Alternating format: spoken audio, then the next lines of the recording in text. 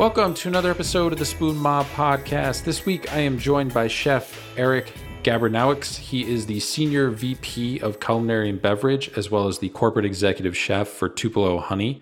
He's based in Asheville, North Carolina, but Tupelo Honey has 20-some locations scattered across kind of the east of the Mississippi area. I mean, they spread a little bit, I think, into Texas, but they just recently opened the Columbus, Ohio location at the end of October. And we actually had the pleasure of going to their soft opening and checking out a bunch of their food that they had on the menu and stuff that they were coming out with. And it's all super delicious. The chicken is amazing. It's got this proprietary blend. It's this mix of kind of the sugar sweetness, but also there's some spice to it, but it's not overly hot or anything like that. Also, shout out to our server. I do forget her name, but she gave us this great recommendation of if you get their fried chicken, it normally comes with a sauce on it. If you get that sauce on the side, then you kind of get this full flavor of their proprietary blend that they use on the chicken. And then you can also kind of dip into the sauce or dump some sauce on there if you want. So definitely the pro tip move.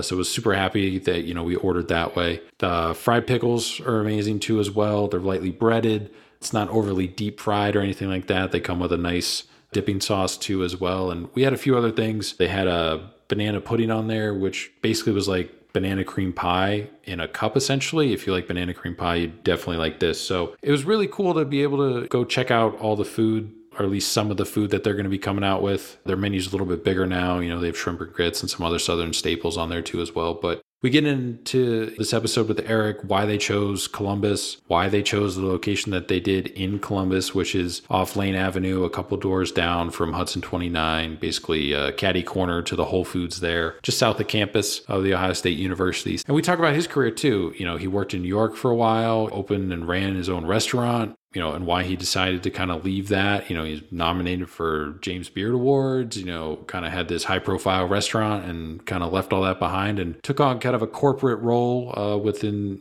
Tupelo Honey. And we get into how he first started there and menu development, all this stuff. So super interesting conversation, super informative, eye-opening too as well. It's just a different perspective from somebody who's been in the industry on kind of all sides of it too as well. Also shout out to Megan Garb for helping kind of put this all together and coordinating on scheduling and everything. She also did some helping with getting Sebastian LaRocca on the podcast too as well, a handful of episodes ago. So super thankful that she continues to think of us when there's somebody who'd be interested in jumping on the podcast and talking about their career and everything, and a new restaurant opening too as well. So that's been really awesome to make connections kind of in that field. Hopefully, we'll have more people from that world too on the podcast. But you can follow Eric. He has his own Instagram account. It's Eric Gabronowicz. It's just his full name. So EricGabronowicz.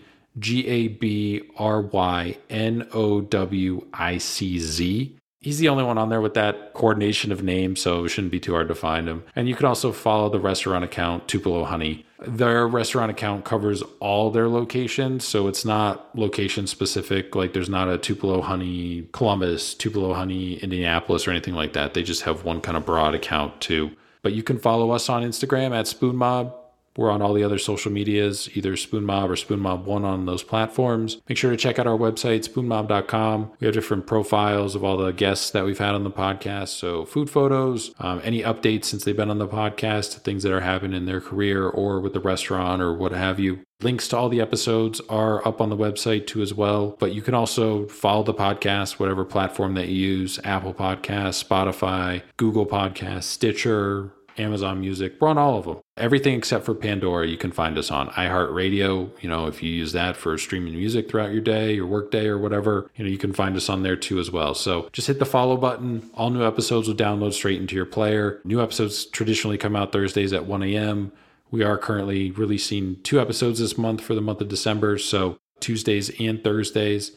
Also, you guys can, reach out to us directly either through the contact portal on the website or hit us up, spoonmob@yahoo.com. You can even message us on Instagram too as well. Shoot us a DM and we'll get back to you too. Without any further delays, here is my conversation with Chef Eric Gabronowicz, the Senior VP of Culinary and Beverage and also the Corporate Executive Chef at Tupelo Honey, based in Asheville, North Carolina. Cool. Thanks again for coming on the podcast. I know you're a busy guy with different locations in the works and opening and getting all that stuff ready. The Columbus one here just opened, I think officially last week. And then there was a soft opening, which we were able to go to and try some of the food too. So I want to get into how you guys decided on Columbus and all that stuff and where you're expanding next. I know there's a few things listed on the website, but I always like to start with everybody at the beginning. So, how did you first get involved with cooking? I mean, you've worked at a bunch of different places, but how did you kind of first get started? My father's best friend owned a small restaurant in our hometown, which is a very small, maybe 10,000 people live there. And there was a big celebration every year where the town shut down and all the streets closed down, parade, all that stuff. And it was the one day a year that you could run around with your friends like a lunatic and just do whatever you wanted to do. And it was wonderful.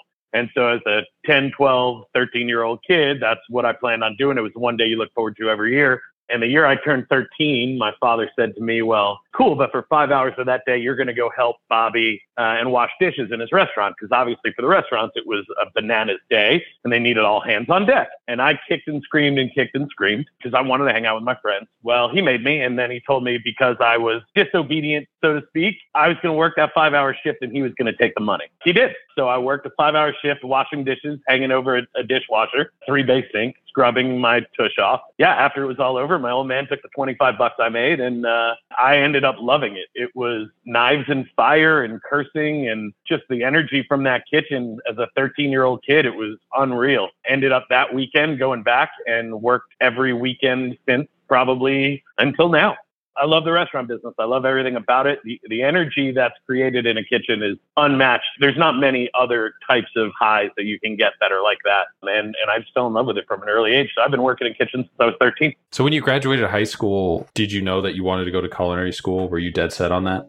At 13, I started working in the restaurant. By the time I was 14, I was lucky enough to live in New York, where the Culinary Institute of America was only about 30 minutes from my house.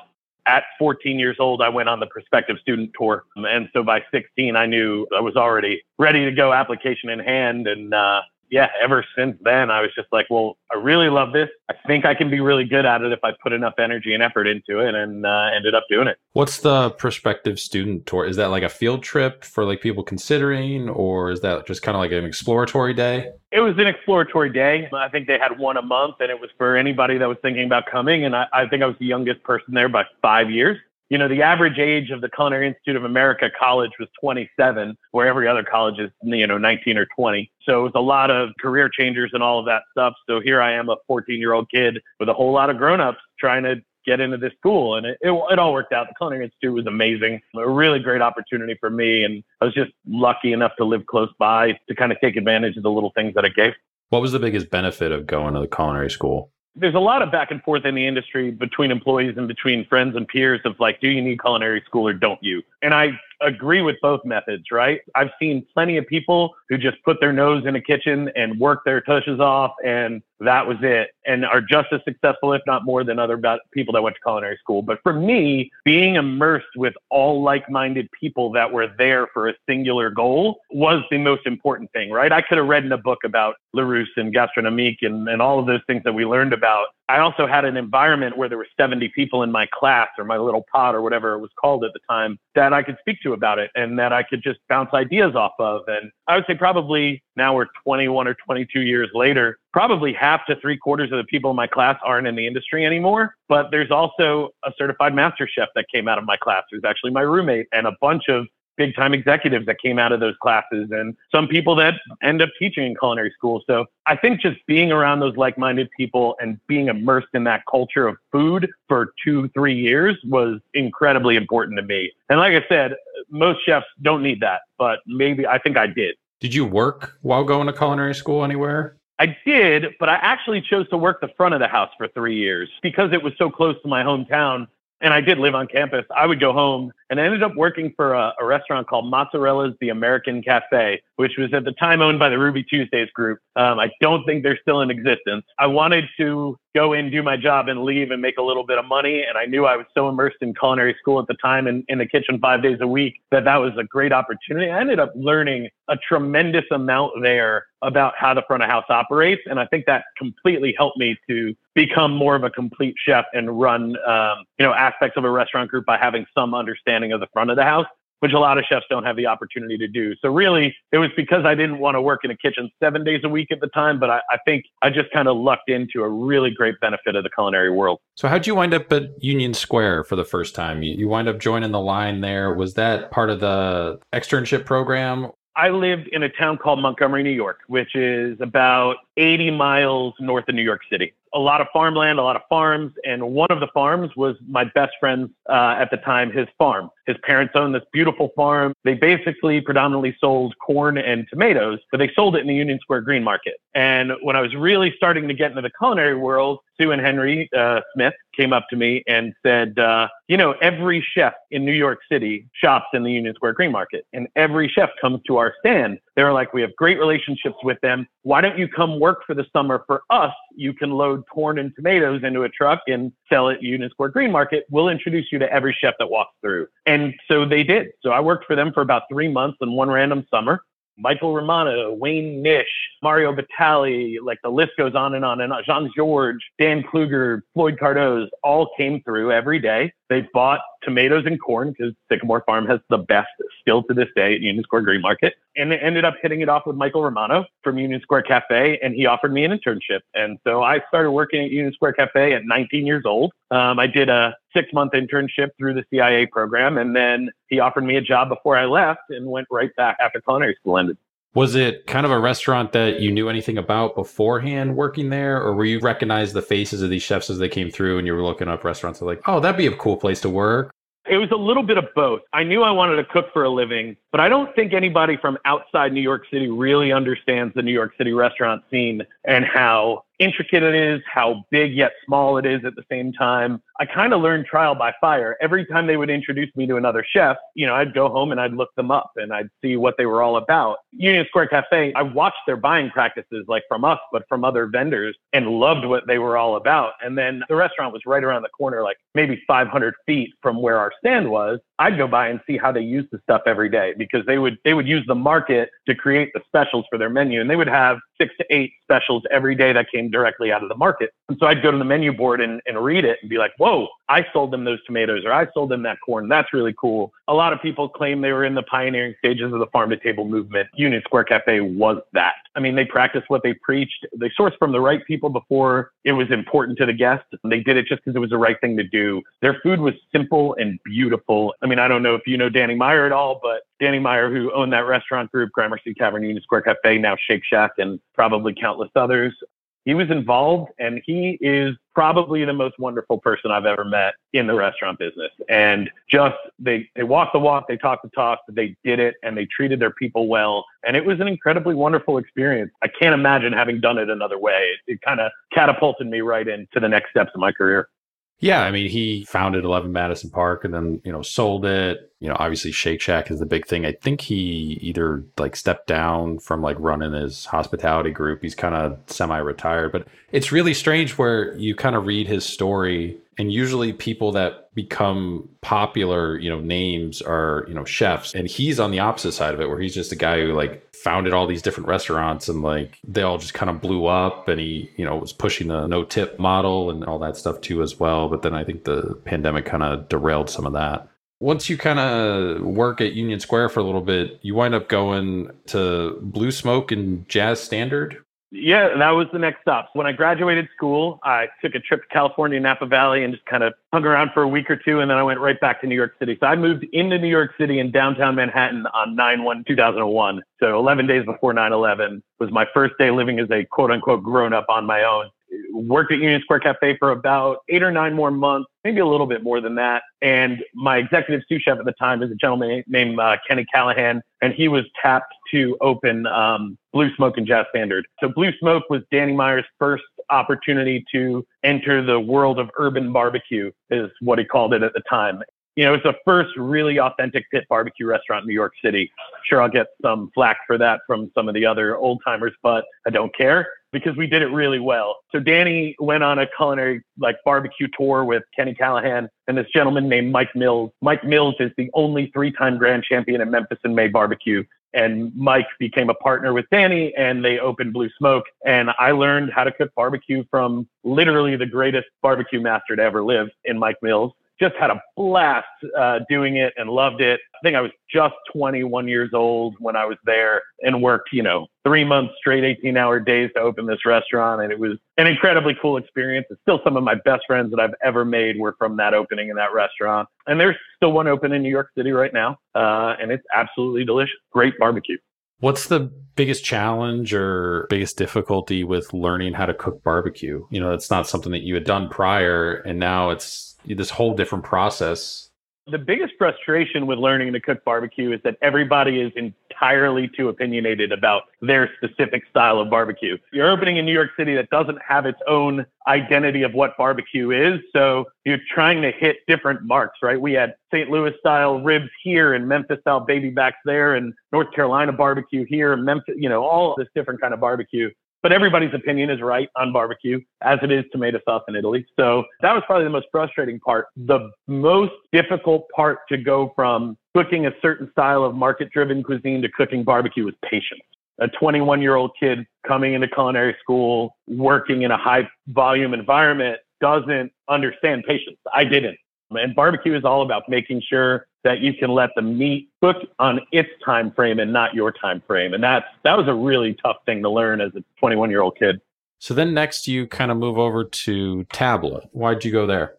At the point that Blue Smoke was kind of getting its footing, I kind of wanted to go back to cooking a little bit more of a fine dining cuisine. And I wanted to learn a little bit more technique and intricacy. And Tabla was also a Danny Meyer restaurant that was chefed by a gentleman named Floyd Cardoz, who ended up becoming a wonderful mentor for me. And Floyd was born in India, came to the United States and worked his way up in French kitchens. And so he worked at Les Pinasse under Greg Kuntz and Andrew Carmelini and a bunch of different, really high-end French kitchens in New York City. I thought, what a really cool experience to learn a new cuisine, new ingredients and all of these spices, and then really solidify that with French technique. And that's exactly what it was. And it was really cool to see the way they built that restaurant. They had 2 floors, one which was a very high-end fine dining restaurant on the top floor. I think it was about 70 seats total.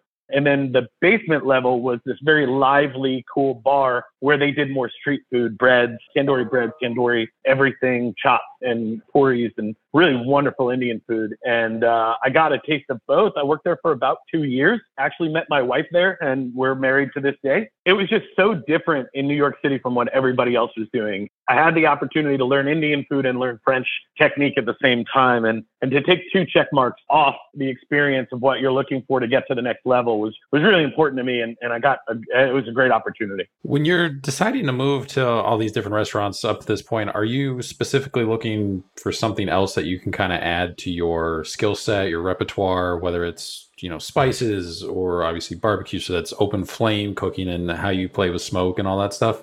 Yeah, 100%. I don't know what the mindset of the young culinarian is now, but then it was do your 18 months to 2 years and learn what you want to learn in different sectors of food. Leave it up to your imagination to how you want to be well-rounded by the time you're ready to become a chef.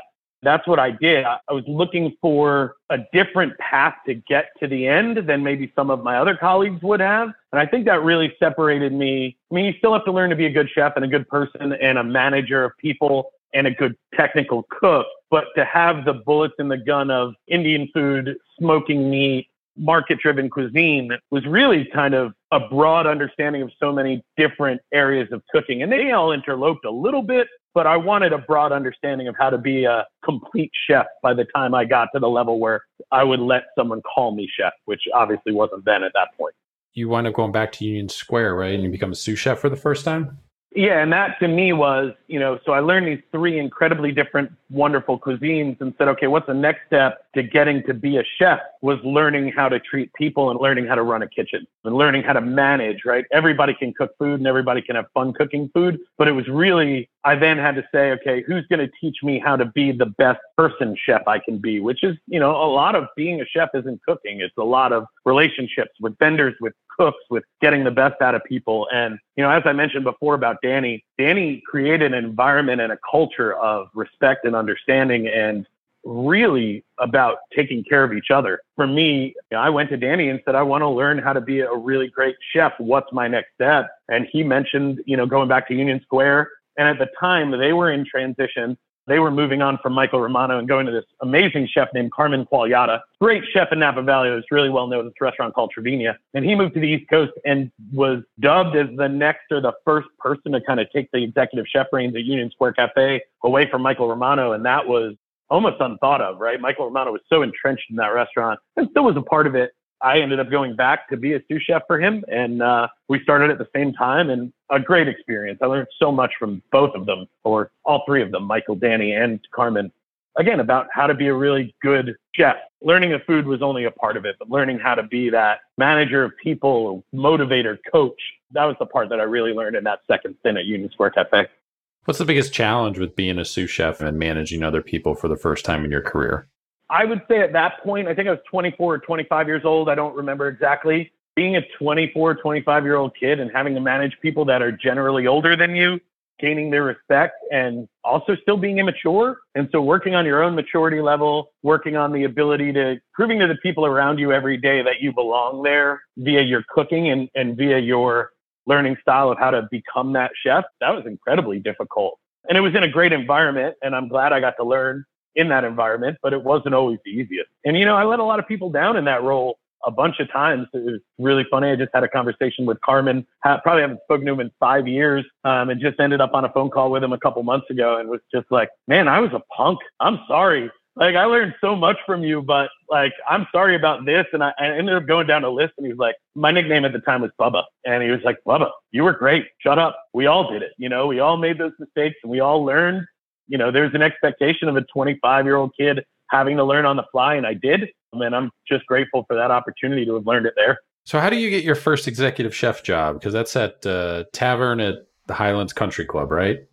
I think I was at Union Square Cafe another 2 years, worked as a sous chef, worked my way to be second or third in command in that role, and really wasn't that opportunity. Like, I could have kept going in that restaurant. I could have gone to another Danny restaurant and taken a similar role. But the executive chef role in a New York City restaurant like that wasn't available to a 26-year-old at the time.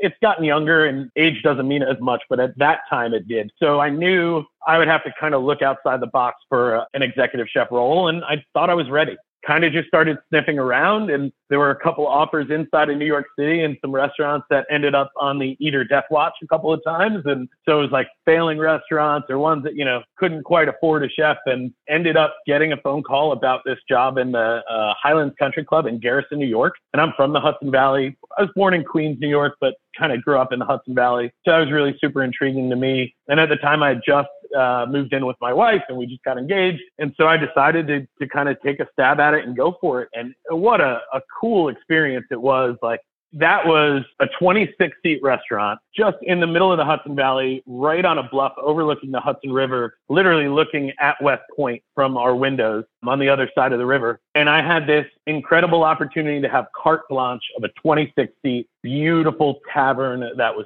candlelit. It was a really cool experience. I learned a tremendous amount, and they also were a catering venue at the same time. So I kind of got the best of both worlds and had another notch on the belt of learning how to cater weddings and cater large events. But at the same time, I got to cook pretty much by myself with one or two other cooks in a very small restaurant, carte blanche. And that, for a 26-year-old, wasn't an opportunity that many people got. So I was really grateful to have it. I mean, we had our own farm. We had less cooks than we did farmers, which was really super cool at the time. God, I wish I remembered his last name, but Brian was our farmer. And, he'd come to me once a year. We'd have a couple of different meetings about what I wanted to see in the gardens. And then, next year he's showing up at the back door with the exact radishes that I asked for and the exact heirloom tomatoes I asked for. And that was a really, really wonderful experience. When you're going through that process of deciding where you want to have your first executive chef job, and you're considering these openings, like you mentioned, and some of these restaurants are on the teetering point of failing, most people, I feel like, especially at that age, would jump at whatever the first opportunity was. So were you looking for something specific in the sense of you were looking at, okay, this is a restaurant, who's working here, what are their kind of like references, almost like vetting them too as well? Because I feel like most young chefs wouldn't do that. 100%. I think it's actually a testament to Union Square Cafe and how wonderful they were for me. Is I didn't have to leave until I found the perfect opportunity. I didn't have to leave until I found the right fit, because I was already in a place that felt like home and that I was learning from every day. I mentioned this restaurant on the Eat or Death Watch. I went to one of the first interviews that I took, and the Chef Carmen and Michael knew that I was looking, and they wanted to help me further my career. And I remember putting it on Facebook or something of the sort. If Facebook even existed then, I don't remember. It was somehow got out to my friend group, and I just got texted a link back that was the Eat or Death Watch of this restaurant, like catering, not painted stills, whatever. And I was like, God, like that's not what I'm looking for. And so again, kudos to the Union Square team that they created such a wonderful environment that I didn't have to leave. But I thought the Highlands Country Club Tavern Restaurant was a great opportunity that I couldn't pass up. And it ended up, being written up about in the New York Times well. And outside of New York City, they don't give stars. They just give ratings. So I got the highest rating possible, which was called excellent at the time. And a lot of that stuff was just, it was a perfect time and place. I'm really lucky in the course of my career is I made a lot of decisions that could have gone both ways, and they were dicey at times, and they ended up working out for the best more often than not. So really ended up being lucky. Knowing what you know now, looking back kind of on your career a little bit, do you think it was easier to transition from essentially your, sous chef role to being an executive chef the first time at the Country Club because it was a smaller restaurant versus taking over some restaurant that's in New York City that can seat 100, 120 people in a dining room a night? I definitely took it into account that I knew I was going to make mistakes, and we all do, especially as a first-time chef. So I wanted to also understand what restaurant I would go to would be more amenable to those mistakes, right? And to be honest with you, every interview I went to, I brought it up with the person that was interviewing me, be it the chef or the owner, and it was like, listen, I'm 26, I'm going to fail here at certain things. What is our learning level that we're comfortable with in all of these mistakes? And the Highlands people were like, we know you're going to make mistakes. We're okay with that. We'll help you and teach you how to get away from them. They were great business people and really humanitarians at the same time, which was hard to find. And I did. And I made mistakes, and they taught me through them. And I learned how to read a P&L, and I learned how to F up a P&L. And I learned sometimes you have to make hard decisions for profitability in order to survive. Sometimes you got to send the cook home to save a couple hours of payroll when you don't want to, and they need the money. And those are the tough decisions that you make along the course of learning how to be a chef. And once you get to that level, you're also a businessman. Whether you like it or not, it's not just cooking food anymore. And I'm glad I got to do it on someone else's dime before I opened my own place. Don't get me wrong, I made plenty of mistakes when I opened North. It was nice to be able to ease into those mistakes in a learning environment, which is what I sought out. And I wasn't going to get that in that restaurant in New York City, like you spoke of, that was going to seat 400 people in a night, and it had to be perfection, and it's teetering on failure. So I think I made the right decision. When did you know it was your time or the right time to open your own restaurant, Restaurant North, where you were the executive chef and one of the owners?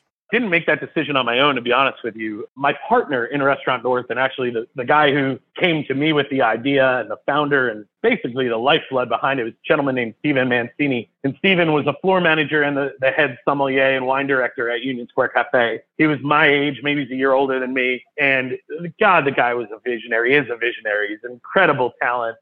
One of those people that never was satisfied with status quo and always wanted to push himself harder, push himself for excellence, and push himself for the next thing. And he came up to the restaurant unannounced, as he does, had a meal at Tavern, and the next day I got a phone call, and he was like, Bubba, let's do this thing together. And he had already sought out a spot, and he'd already sought out all of the background on how to get the restaurant open, and it was already in process. Lease was signed, and he was looking for a partner to kind of take it to the next level with, and ended up just being the right decision to make. I could have stayed at Tavern for a couple more years. They were great to me, and it was a really cool restaurant, a really cool opportunity, but every chef dreams of opening their own place, and Steven helped me accomplish that goal, and we're still really good friends to this day. We are diehard AS Roma fans if you're a soccer person. It was a cool experience. I wish I could say that it was my drive and vision to get that restaurant open, but it wasn't. And he took me along for the ride, and we loved it. Did you have ideas for what your menu would be and the style of food that you would want to serve? You're always kind of building that up, or did you just kind of have to fit with what he was kind of bringing with the wine and the front of the house side? Oh, no, we definitely collaborative on everything. I remember just, multiple sit downs, meetings at bars and nonstop, text messaging and phone calls, just trying to figure out what we wanted to accomplish. And he had a great vision when we first started, from the lease sign. The restaurant wasn't even built out yet. And he had a great vision for what he thought. And then it was collaborative from that point on. We had so many visions that were coming together. His career took off in one direction, my career, and we were coming together he worked at a great restaurant called Maialino for Danny Meyer, which was a Roman trattoria. So he had this great wealth of knowledge outside of Union Square Cafe and some other things. And we were trying to figure out, the buzzword of what are you? Are you American food? Are you continental American? Are you whatever? And I just remember, and it now sounds so contrived, but it was like something like regional American comfort food with a farm to table flair. And it was like 10 or 11 words or whatever it was. And it was like, well, that's not going to work. I think we said it to the first 2 or 3 media relationships that reached out to us. And they were like, yeah, we're just going to call you American food. And I was like, okay, that sounds great. But that restaurant was amazing. I think the one thing that he and I both agreed on from the start was to source and to create from what we were taught at Union Square Cafe from a market standpoint. At one point, beyond lemons and limes in the restaurant, we sourced every single thing that came into the restaurant within 60 miles. 2 pigs a week and a side of beef every 2 weeks. I would drive up to Pine Plains, New York to the slaughterhouse, pick it up. So it was local meat, drive it down in my Honda CRV, which was 600-700 pounds of meat at the time. And that's what we served for the next 2 weeks. Then we would get fish from Sea to Table from Montauk and all of these different things. And that was the one vision we always stood by, no matter if it was comfort food or if it had an Indian flair or if we were trying to appease the demographic that was there at the time. Whatever kind of tweaks we did to the food, that was what we were rooted in. And it was really easy to do because that demographic was so enamored with Blue Hillstone Barns at the time, which opened just before us, with Dan Barber and his philosophy still to this day. And all of that, they were so supportive of us taking kind of the smaller, less budget approach to that, that he did maybe 10-minute drive away from us. That was really wonderful. Like a year in, you get nominated for your first James Beard Award. I think it's for the Rising Star Chef of the Year category. How did you find out? I was in a coffee shop. At that time, I had heard of the James Beard Awards, but it was just so far-fetched of an idea that my name would ever be linked to it that I didn't know when they came out. I didn't know who was nominated. I just didn't know anything about it other than it was the quote-unquote Oscars of the food world. Our restaurant was on one end of a strip mall, I guess, and there was a coffee shop on the other end. And I was probably 8, 9 o'clock in the morning, and I was getting a coffee, and I got a call from a kid that I worked with. He was a sous chef at Tabla when I worked for him, and he just called me. He's like, "Congratulations, man. That's amazing." I was like, "What the f- are you talking about?" And he's like, "Dude, you've been nominated for a James Beard Award." And I just lost it. I didn't know. I just started crying in the middle of a coffee shop. I didn't know that I was even a possibility at the time. And I walked over to the restaurant in an absolute daze and a funk. And I told my partner, and he was like, "Stop. What are you stop it. What are you doing? That's not even funny, Bubba. Don't even tell me." And we looked it up, and it was real. It was really cool. It was kind of a life-altering moment of wow, all of the hard work that we put in so far and everything that we had been, trying to accomplish, at least gave us validation that we were on the right path. And it just made us want to work harder, made us want to win one. That was a really cool time. Then from I think that's 2011 or so, and then 2014 through 2016, you're nominated every year, Best Chef Northeast. Does that change anything for a restaurant? Does that change anything for you as a chef and your mindset? Or is it all just still kind of day to day?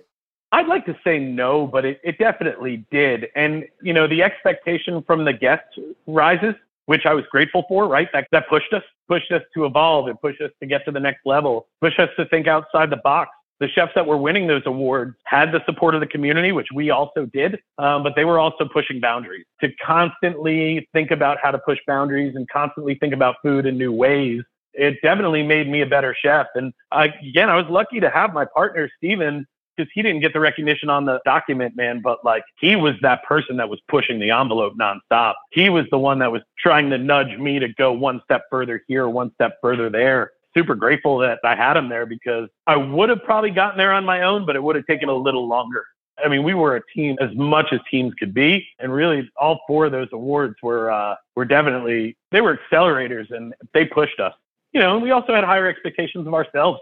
And yeah, it was pretty wonderful, man. Not gonna lie to you. It was a great time. And somewhere in that time frame too, you wind up for the first time, you've done it a bunch since, but you wind up cooking on the Today Show. So how does that come together? Do they reach out to you and are like, hey, would you be interested in like coming down to Rockefeller Center and like cooking on set, or like?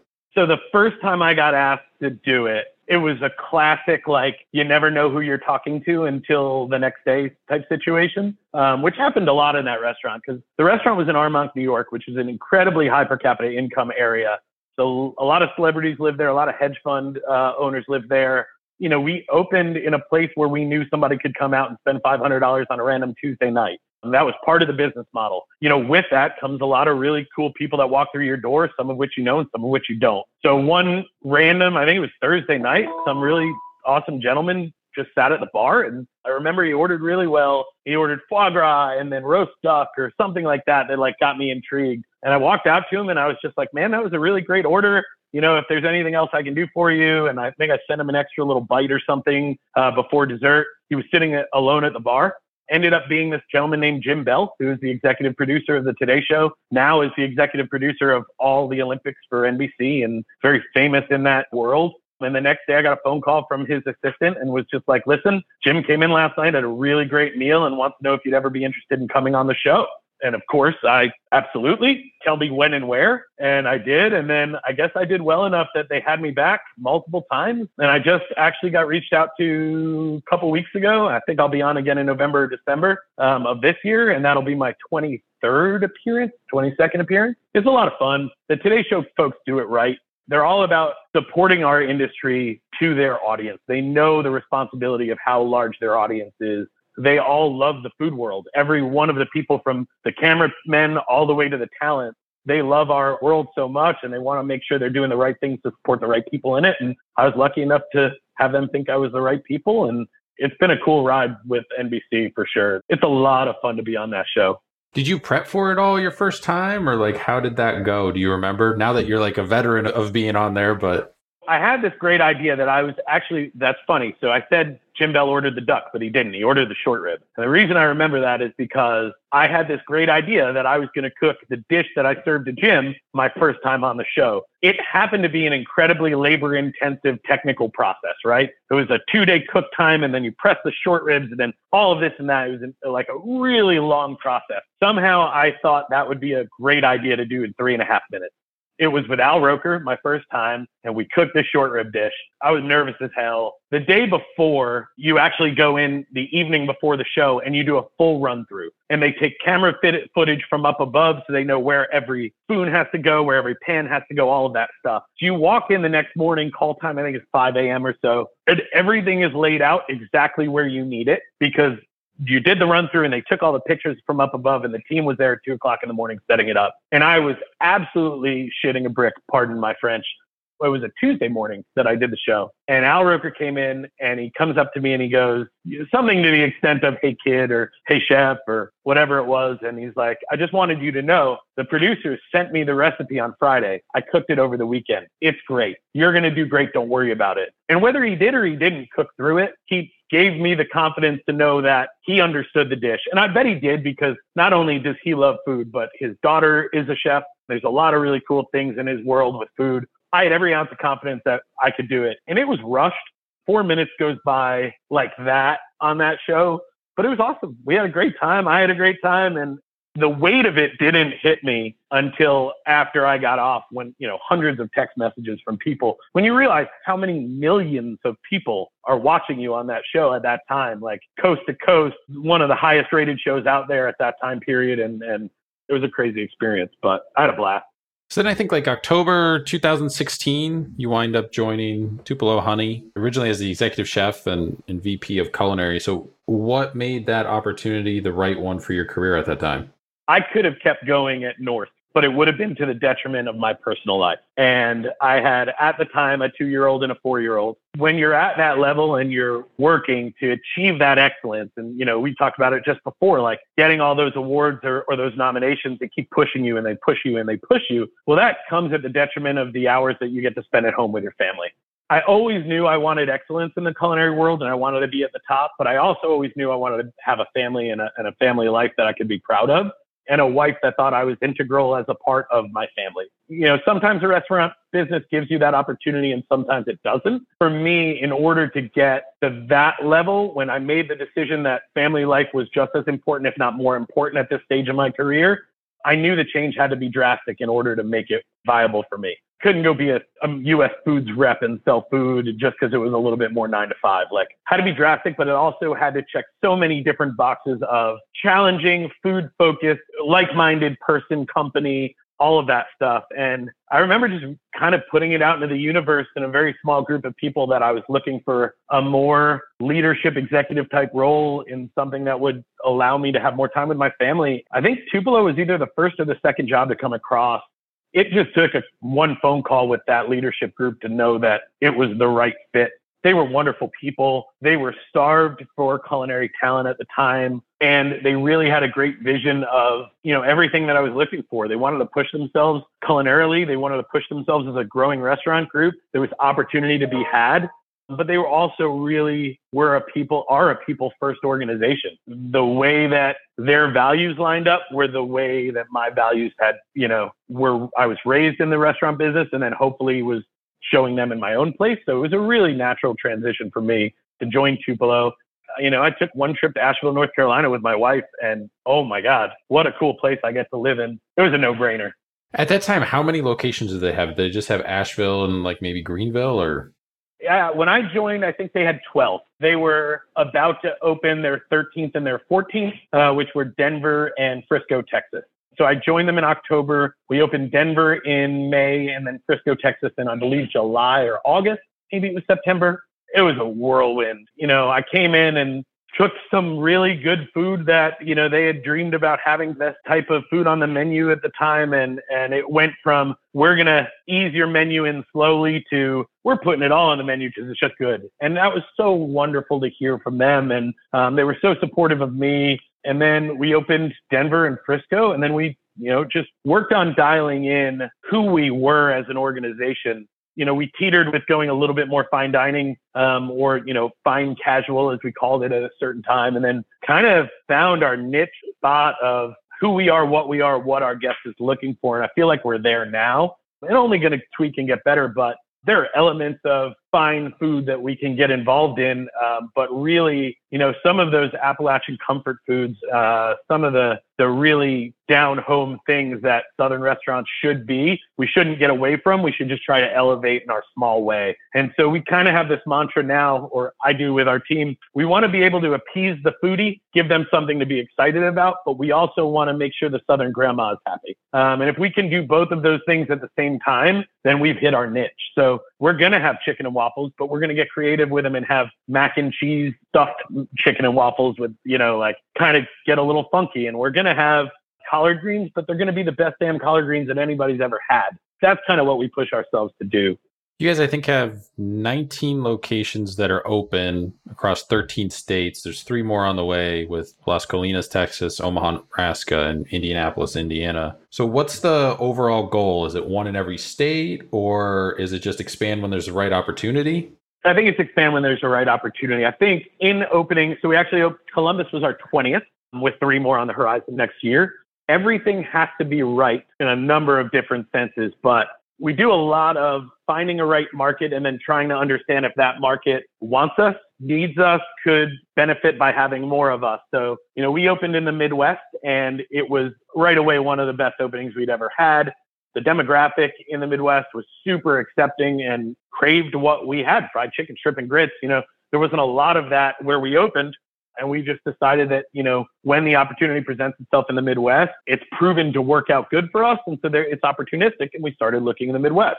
And there's a couple of different markets that are like that too. Obviously, we grew from the Southeast, so we have our biggest roots here. And so I would say, our real estate strategy is definitely opportunistic. We want to grow when it's right to grow. We're not growing for any other reason than to build a better life and lifestyle for every one of the employees that we have.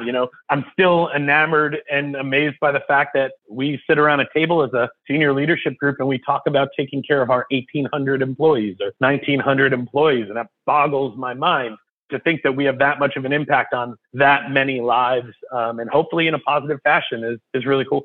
What was it about Columbus that kind of made the cut, for the organization? Was it just the demographics or just a void in the marketplace where, there are a few places that do fried chicken, which is kind of the main staple of the menu, but there's not a lot and they're varying degrees and stuff like that too as well. So definitely opportunity. We love college towns that take their football seriously. Columbus is a great market. It's a great demographic of both young and older. It is an incredibly passionate community, jived with all of the things we learned from some of the other Midwest locations that we opened, right? Like Grand Rapids, Michigan. I hate to say Michigan when we're talking about Columbus, but I know. Milwaukee, and like those locations that we started to open were incredibly successful. And we knew that Columbus had a very similar demographic, was just as rabid about food, if not more so than those two locations. And they did really well for us. And I've always loved Columbus. My wife's family are an Ohio State family. Her uncle played football for Woody Hayes in the 70s, won a championship. So I know how rabid you all can be about things you're passionate about. And we just wanted that opportunity to give you something to be passionate about. You'd been to Columbus before then, so you kind of knew a little bit about the city and everything like that. And I don't know how often you get back, but, between kind of your last visit and visit before that, what were your thoughts on Columbus as a city? Was there any standout highlights, any things that you thought the city would have but doesn't have yet? No, I would say it checks a whole lot of boxes. Spread out, but laid out in a way that's really cool, right? Like every area has its own kind of identity, which I love about a city. I think it was very apparent from early on with the amount of interest that we got, how rabid about food you all are. The passion that seeps out of that campus is incredible, right? And we're so close to campus that we felt it a lot, but it's definitely a feeling and a vibe and a thing. Your beer scene is incredible. Columbus Brewing Company, and there's so many of the breweries that we visited while we were there. Elvis Juice is kind of a really amazing thing. I thought Columbus was as much of a no-brainer for us as any location that we've ever opened, and so far it's proving to be that. You guys had the soft opening and it opened, I think, last week. So some feedback, but what item are you most excited to get feedback on, from the public? One of the things that we always look for is we are a fried chicken house and we put so much passion and love into it, but are we missing a diner with our menu anywhere? And that's something we constantly look at and we constantly try to evolve to make sure we're not just a fried food house. We have entrees that'll keep everybody happy, from a vegetarian to diet restricted people to new food trends. So yeah, that's something that I'm constantly looking at and making sure we hit on those marks. Sometimes we hit them and sometimes we don't, to be honest with you, but we are constantly looking to improve in that area. We are very confident that we do a lot of rigorous testing in Asheville and then on site of all of our food. And I hope this doesn't sound egotistical, but our fried chicken is damn good. I hope you all feel the same way. But yeah, feedback is how we grow and how we learn. So if anybody out there in podcast land is listening and wants to share, please do. We'd love to learn from that. Is the menu the same at all the locations, or does it vary slightly? Like you might tweak the dessert menu for regional specifics, or you already talked kind of a little bit about you guys visited a bunch of breweries, so incorporated that on kind of the drink side, but the food side, is it pretty much the same across the board? Yeah, I would say we kind of have a couple of different tiers based on demographic and what sells and what doesn't, where maybe one restaurant will have a certain amount of dishes that another one won't. Sometimes volume comes into play with can we staff for the dollar amount that we're going to do that can execute as many dishes as we have. The busier the restaurant, the easier it is to have a larger menu. We try to balance that out a lot. So I would say the majority of the time our menus are close to the same. Obviously, our beverage core program is very much the same everywhere. Where it's allowed to be, liquor license laws are a little bit tricky. But we also give our bartenders and our bar managers a little bit of autonomy with how they run their bar program. We dedicate a certain amount of the taps that we have to local beers to make sure that we're supporting the community. There are certain areas of opportunity where we can substitute in local products from every market to kind of swap out, like Holiday Sausage Company in Columbus is an example. Similar but different, I guess, is a really good way. Maybe 85 to 90% of everything is kind of the same, and we kind of tweak 10% to make sure we're hitting the demographic and giving you all what you're looking for. And, in Columbus, we might not learn that for a year. We might not learn what you want and what you're looking for a year. So we put our best foot forward and give you what we think as a demographic you're looking for, and then we learn from it, constantly looking at, sales mix and numbers and making sure that If you're ordering it, then we've done it right. If you're not ordering it, we want to make sure that we're understanding how we can get something in there that might intrigue you all a little bit more. How extensive is the process for when you want to add a new dish on the menu or swap something out? Because chances are it's not just for that one location. It's going to be for 19, 20 locations and all these different regional specific things. So how extensive is that process to make sure that this is something you're confident that can go on the menu and stay on the menu? So we do 2 menu changes a year is what we shoot for, one in spring and one in fall. And that process is 26 weeks long. And that starts with research and development from Asheville, and it goes all the way to full-on regional trainings where we fly out to 4 different cities and fly all our chefs in to learn from us. I have an amazing team of 5 culinary directors now that are regional, and there is one big kahuna chef over 5 restaurants each. They and I work very closely together. I teach them once we decide on the menu items, which are vetted through surveys in every market that we're in. We're lucky we have a really great social media platform and loyalty program where we have over 150,000 people in our loyalty program. I'll probably be corrected by the marketing team to say it's more, but I'm not sure. So we have this great opportunity where we're like, hey, we're thinking about sweet potato pancakes as a comeback dish. What do you think about it? We'll send it out to our loyalty club. We'll get 8,000 responses by the next morning. And really to see exactly like market by market, demographic by demographic, how they would receive that, what they want. Like we get really great feedback from that group to kind of help shape our decision making. So we start with ideas of what trends are in the market, what food and items we start seeing more and more, how we can relate to them and how we can bring them to the guests. And then we vet our guests. Before I even pick up a pan, we've talked to our guests about these dishes. And then we start cooking and just take it from there. And sometimes the greatest ideas we've ever had never make it. And sometimes the ideas that are just, we'll be 5 tastings in with the senior team and somebody will be like, hey, what about this on this? And we'll throw it together. And next thing you know, it's like a #1 seller in our doors. So it's a cool process. But yeah, to answer your question, 6 months from start to finish to get a menu together and to roll it out to all of our stores.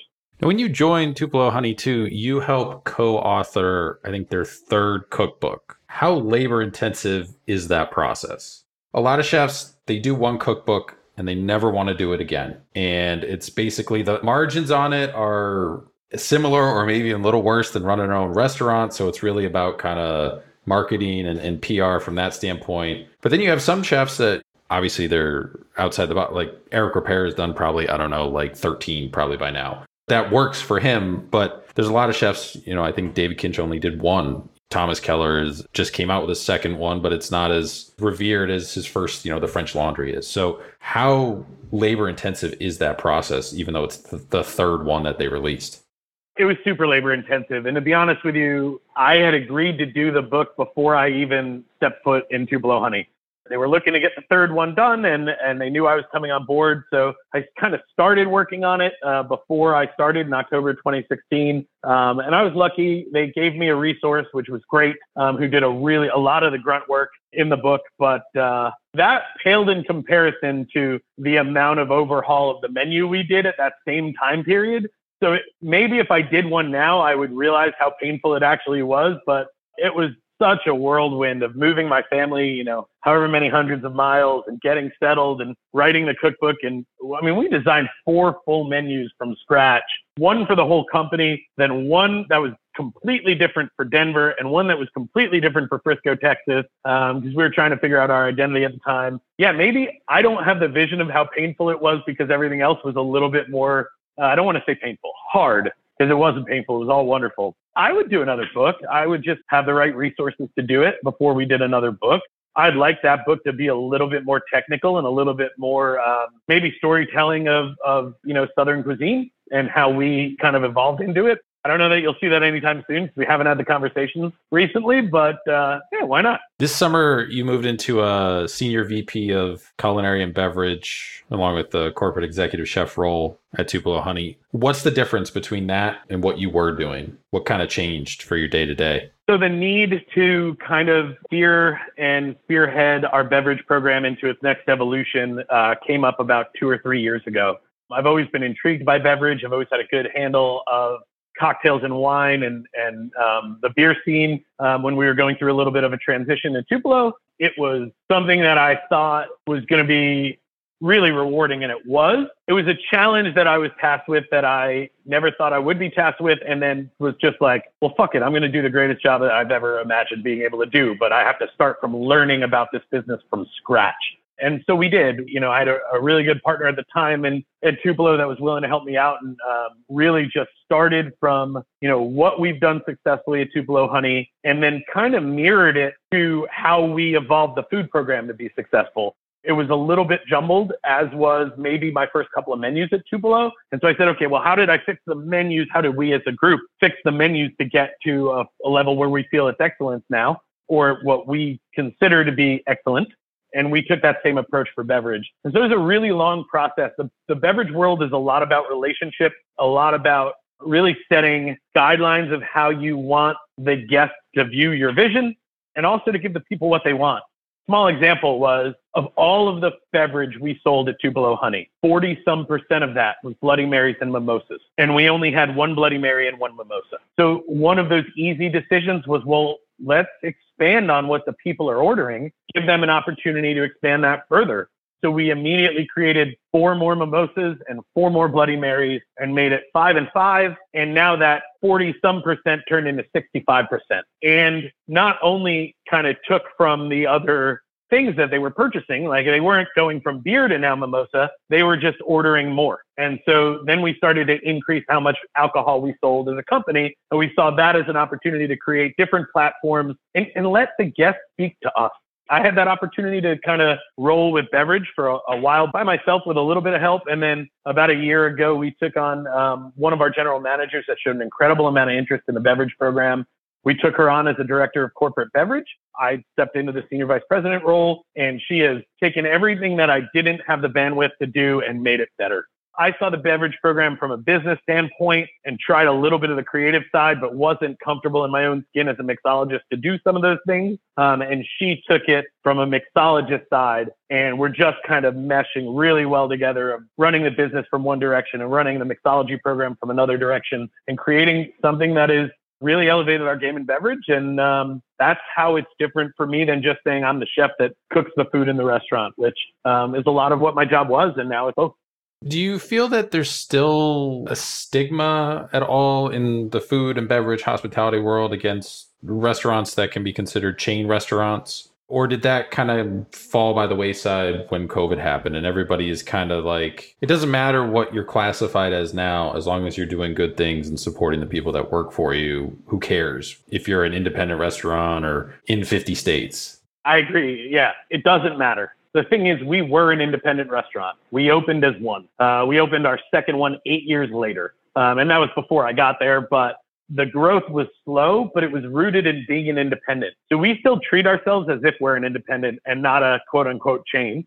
I bet you in Asheville, if you ask 80% of the public that loves and dines at Tupelo Honey, how many Tupelo Honeys there are, they would say 2 or 3. It's because we're rooted in this community as an independent was. And yes, there are things about us that are chain, and there are things about us that from a corporate level, we have to act in a certain fashion. But I don't think that makes us any different than some of the independents that are here. As someone who owned his own independent restaurant, there are a lot of things that I might not have said I appreciated or wanted to be like the chain restaurants, but there are a lot of those things. You want the best of both worlds, and I think we can do that at Tupelo because we invest in the right people with the right mindset to be able to do it.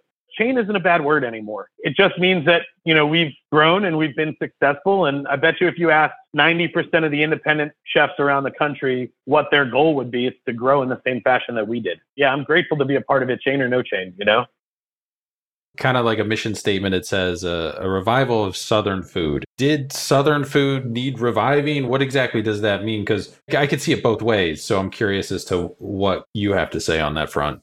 Did Southern food need reviving? No, it didn't. Could it benefit from it? Absolutely. I said it before, right? Southern grandma and foodie. That's what I mean about revival. That's what I think we say when we say revival. That's more of could the Southern grandma be happy eating the same cornbread, collard greens, biscuits they've always made? Yeah, 100%. But can we also get to a next level where we're incorporating technique like confit, really beautiful long R&D process for our fried chicken, fresh vegetables, things that the independent chef, again, back to that, their focus would be on, that's the revival. That's bringing our spin to it and trying to make it, I don't want to say better, because what Southern food is awesome. But reviving it to give it a new life and maybe a little bit of a tweak, yeah, why not? If you look at all the best chefs in the country, that's what they're doing for their type of cuisine. Momofuku, David Chang, is not cooking traditional food. He's cooking his spin with a little bit of his creative brain on that spin. So that could be a revival of that cuisine. Same for Thomas Keller, right? Like, book that you talked about was so playful in how he approached food, bacon and eggs and oysters and pearls and all of those things. That's a revival of that Americana, beautiful French technique cuisine too.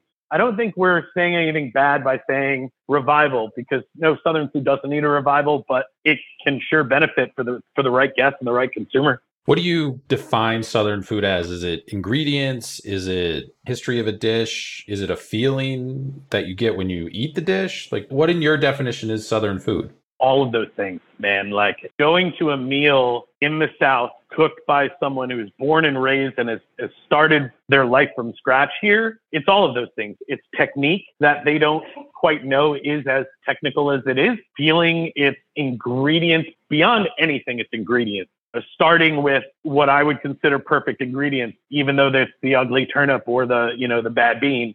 Those are the things that create Southern cuisine. Listen, I'm a New Yorker. I don't pretend to say I'm rooted in Southern tradition any more than someone else that learned to cook it. But I've been enamored with it since I started smoking meat at Blue Smoke and cooking my first batch of collard greens. And if anything, I think there's a certain amount of reverence and honor to the type of cuisine. You know, I'm Italian in heritage, and I can see the Italian regional peasant food, how it's prepared, and that feeling that, those techniques and that feeling when you make it the right way as your grandfather did and serve to your family. Like, that's the same way I feel about Southern food. And that's the same kind of notion to me of what Southern food is. So am I right to be able to sit here and tell you what Southern food is definitively? No, I'm not allowed to say that. I've resigned myself to that. But I can tell you that it sure is a feeling that I get. And then when I cook a certain way, the people that are Southern around me and that are rooted in that community, their approval process that's what makes cooking Southern food as rewarding as it is.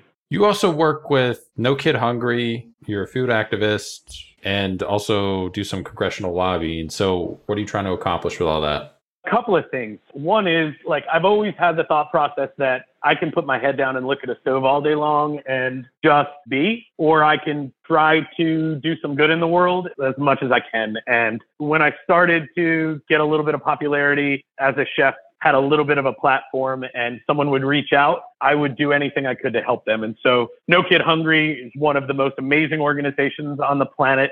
Really try to get food in front of children that need it. It is incredible to even fathom that in today's day and age, and actually right now with inflation, it's only getting worse. 1 in 3 children don't have the food they need every day. They're food insecure, which boggles my mind in this world that we live in. I don't have to tell you this, political favoritism aside, like, Congress is very divided. Both political parties are very divided, even on how they approach things like childhood nutrition and childhood hunger.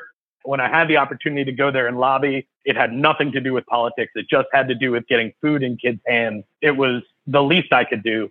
And I had the opportunity to do it 3 or 4 times for No Kid Hungry, for child food insecurity, but also I had a chance to lobby with Childhood Nutrition Reauthorization Act, the CNRA, which was basically like school lunches and like how getting healthy food in kids' hands when they had the opportunity to get a meal was really important. I do as much charity work as I possibly can because it's important to give back, because people have always treated me with respect, and I'm lucky. I grew up without having to worry about food insecurity and without having to worry about where my next meal would come from. And I can't imagine that. And I can't imagine that for my children who are 8 and 10. And like, anything I can do is great. I also just real quick want to mention another charity that we work with called Cookies for Kids Cancer. We just did an event here in Charlotte last week where we raised over $500,000.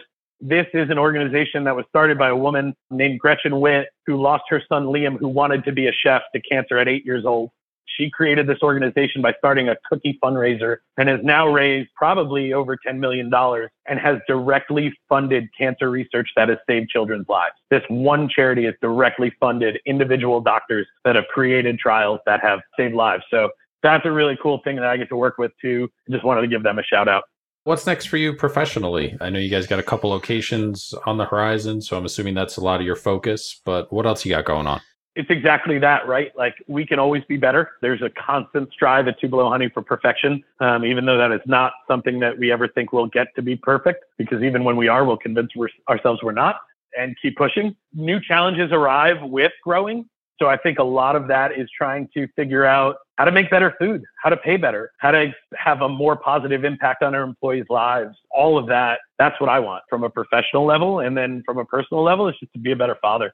I get a really great opportunity to spend a lot of time with my kids, and that's wonderful. And I hope that humanity that I'm lucky enough to have translates down to our chefs and our cooks and our servers and our front of house staff. And that's a big enough project for me to say I could do that for the rest of my life.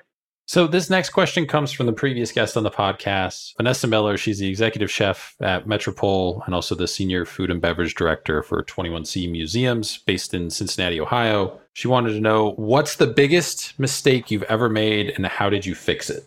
Wow, I've made quite a few. I think it has to do with jumping to conclusions in managing people and being patient. I have a tendency to think of myself as wittier than I am sometimes and making quips that aren't necessarily as received well as they should be. I think it's understanding that words have consequences and understanding how they can affect other people's lives and being humble enough to say you're sorry. And I can list off 35 to 50 right now from the last 5 years, but I think I can just go ahead and say, like, making sure you're speaking to people with the same respect that you want to be spoken to with. And when you don't, having the balls to say you're sorry and make sure it doesn't happen again. What's a question you want to leave behind for the next guest? My question for the next guest would be, there was definitely a moment that you were galvanized to understand that you were going to do this for the rest of your life, for good or for bad. Sometimes for good, sometimes for bad. Who was with you in that moment and how did they react to it? This next question comes from one of our listeners. They wrote in, is ever owning your own restaurant something you'd want to do again? Or has the landscape shifted so much it's not a viable proposition or opportunity really anymore post-COVID, I think is what they're referencing. Owning your own restaurant is fun as hell, but it's also gambling because it's tough as hell. I've always told my wife that there might come a time down the road where maybe my parenting duties aren't as full as they are now, and I would want to do it again. But if I did, I would do it with money that I knew I could lose. And so it's a lot of making sure that I'm in the right mind frame to do it on my terms exactly the way I want to do it. But yeah, I could do it again for sure. It's incredibly rewarding if it's done the right way. So this last set of questions we asked to everybody who comes on the podcast, nice compare and contrast across all the episodes. Who would you say is the biggest influence on your cooking career thus far? I've had so many incredible chefs that I work for. I would say Floyd Cardoz.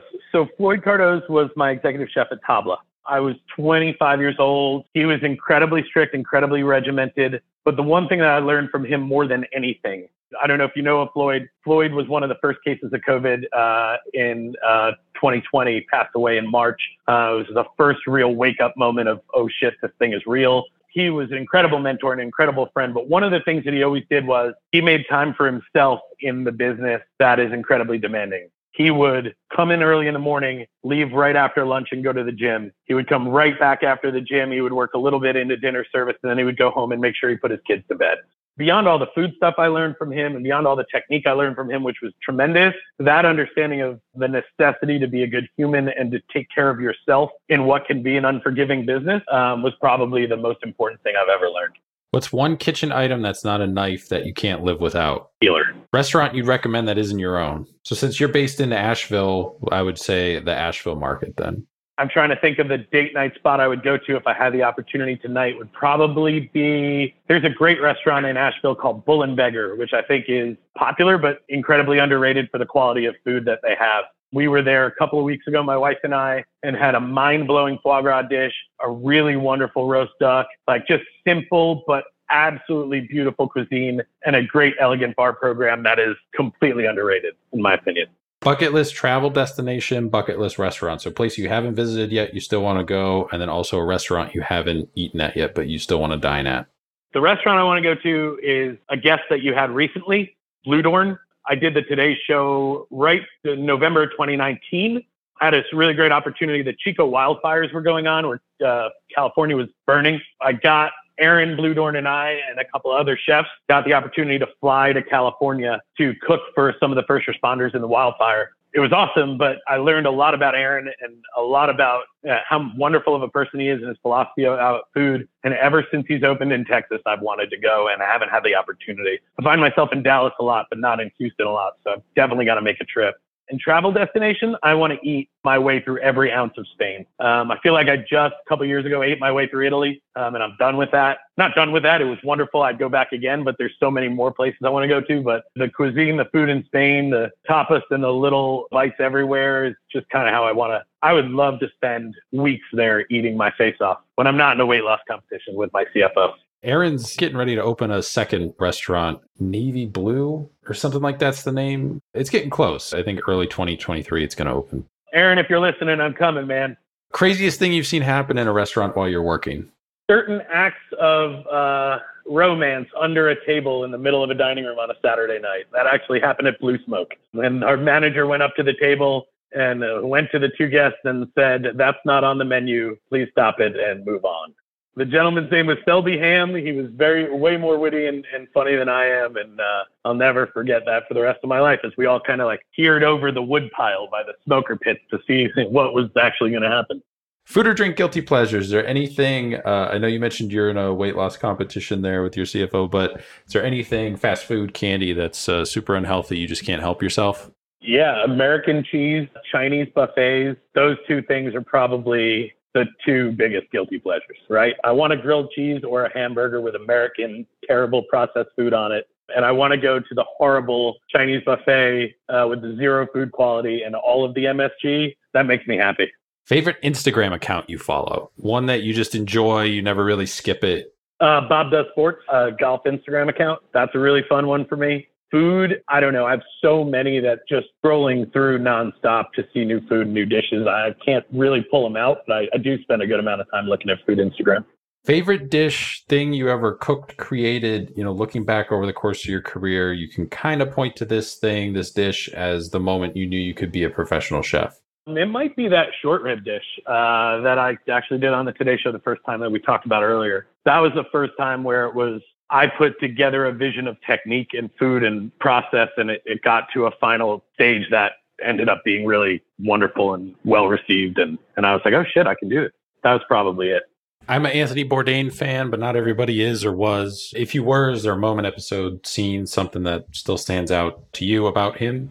Blue Smoke was a block and a half from Lay Hall. And I was 19, 20 years old when I worked there. And there was a bar about a half a block from Lay Hall that was called Dempsey's. And Dempsey's was as dive a pub as you could ever imagine. And that was where Anthony drank 6 nights a week. I met him a few times, but just in passing. We didn't know each other. He never would have known my name. But Anthony had a thing, and this was before Kitchen Confidential came out or right when it came out, that if he saw you and you were in the business, you never paid for a drink. He never told you that to your face, or he never, shouted about it. But there were multiple times where we would walk into Desmond, obviously carrying our knife kit, and Anthony would be there sitting by himself or with one of his cooks at one end of the bar. Nobody bothered him, whatever it was, but he would leave, and then you would get up to leave and pay your tab, and it was taken care of. He just always took care of his people, and the industry was his people, whether he knew you or you didn't. So I was really lucky as a young kid to be able to be exposed to him and his kindness, which a lot of people didn't see. He was just as regular one of us as you could ever imagine him being. Where can people find you? Social media, website, plug everything. TupeloHoneyCafe.com, at Eric Gabrinowitz on Instagram, and at Eric Gabrinowitz, all is one word, on Twitter. If you have the ability to spell it, then you'll find me. And if you don't, keep trying. It's a little bit of food and a little bit of just family life now. And it's my life, but happy to, connect with anybody who wants to. Yeah, and check out the Tupelo Honey website. It's got a list of all the locations. The one here in Columbus just opened. I think they're open every day of the week. Obviously, the brunch menu on weekends. They also have an Instagram account, which I think is just at Tupelo Honey too as well. It kind of covers all the restaurants from what I could tell. But I had the chance to try the food firsthand during kind of the soft opening. The fried chicken is amazing. I know it's a proprietary blend that gets on there, but it's got nice little spice to it. There's some sweetness. The chicken was perfectly executed. Fried pickles were delicious. They're a little different too, where it's not overly breaded. So the breading's like nice, but they're still crispy and everything like that too. So it's going to kill it here. I have no doubt about that. There's not a whole lot open around where it's located, which is kind of right off Lane Avenue. It's prominent just south of campus, like you kind of mentioned, in that area. And there's not a whole lot of places that are open for lunch anymore. And that's a lot of cities. Post-COVID, lunch service has kind of been taken out just because of all the different staffing challenges and stuff too. So again, appreciate you coming on, taking some time out of your day. I know you're busy. We'll let you get back to it. But if there's anything you ever need from us, feel free to reach out. We always want to support everybody who comes on the podcast as much as we can. The food is excellent. The food is really good. It's a cool space. And yeah, I think it's going to do really well here in the Columbus market. It's really good fried chicken. Even my friend who was with me, he's had your food before. It'd been some years since the Greenville one. And he's, from the South. He's from South Carolina. And he was blown away by it. You guys are doing something right. Please do, Ray. Thanks so much for your time. It's an honor to be in Columbus. The community has been so super supportive of the last 3 weeks, which are always the toughest for us. We just hope we give you good damn fried chicken and all the things that Columbus is looking for. Thanks so much, man. I appreciate it. Big thanks again to Eric for coming on the podcast. Big thanks again to Megan Garb for helping set that up too as well and coordinating with scheduling and everything. So you can follow Eric on Instagram at Eric Gabernowicz. You can also follow the restaurant at Tupelo Honey. You can follow us on Instagram at Spoon Mob. Check out our website, spoonmob.com. Make sure to follow, subscribe to the podcast, wherever you get your podcasts from. You can check us out on YouTube. We put all the episodes up there a week after they hit all the podcast apps.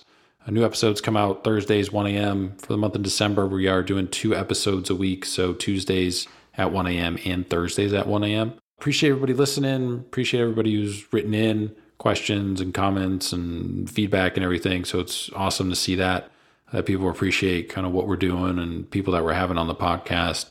It's pure kind of curation. The people that we have on the podcast are people that we're interested in talking to. We think they're doing something either special in the industry, or they have a great idea, or they have a really interesting career or really interesting viewpoint on something. It's not just every single chef in Columbus we're going to try and have on, or every single chef in Ohio. We're based out of Columbus, Ohio, but it's not a Columbus podcast. We've had people on from Vancouver, Canada. We've had people on from Las Vegas, Nevada, Dallas, Texas, Houston, Texas. So we've had, different people on from different areas across the country. A majority of our guests are from the Ohio area, but we're not exclusive to the Ohio area, if you will. And we have some exciting cities that are all within a couple, hours drives. Nashville's 5-6 hours away. Indianapolis is 2.5. Cincinnati's 90 minutes. Cleveland's like 2 hours. Detroit's like 3.5 hours. Pittsburgh's 3 hours. So there's cool people doing cool stuff throughout, the Midwest and getting into the South and everything like that. Louisville's 3 hours. So, we're excited to kind of explore the region and everything, but, we do jump on planes and do get to explore other restaurants and other cities outside that too as well. So we just try and find, cool people doing cool shit. And if they agree to come on the podcast, have a cool conversation, try and approach it from a different aspect. There are a couple standard questions that we ask just because you kind of have to in a way, but we really try and come up with stuff that's outside the box that they haven't been asked or they haven't thought of in a long time, and kind of spark that kind of thing in their brain where, they start bringing back all these different memories and they can kind of attach it to what they're doing now and everything like that. So it's been a lot of fun so far. We're still going full steam ahead. Like I said, we got more great episodes on the way. We're reaching out to people to set up stuff for early next year too as well. So super excited to see, who we're able to get on the podcast and share that all with you guys. So appreciate everybody who's been listening along the way. Continue to help spread the word whenever you pop into one of these establishments that, somebody we've had on the podcast from. Make sure to, just drop our name and just be like, hey, we heard about this place on Spoon Mob podcast and super excited to try it. That does more for us than any sort of marketing or paid advertising or anything could ever do. So, and it's cool to, kind of tie it all together with everybody in the end. They know that coming on the podcast was worth it for them too as well. So whether they have, a pop-up or a new menu or whatever, and we always want to have people back on too when, they're doing a new menu or opening a new restaurant too as well. So we want to be an open place where chefs can come and talk about whatever. If they want to promote something, that's cool too. We want to hear kind of the creative process behind, why they're opening that new restaurant and, all the stuff that went into that, more so than just something that you'd read in a quick news blurb where it's like, so-and-so is opening a new restaurant. It's going to be in this building and here's their hours. It's like, cool, but like, why are they opening that restaurant? What's the idea behind the concept? Where does that concept originate from? So that's what we're trying to tap into. So far, so good, but more stuff on the way. So again, appreciate everybody who's been listening. If you're new, welcome. If you've been here for the whole time or for a while, thank you for your continued support. And we will talk to you guys next week.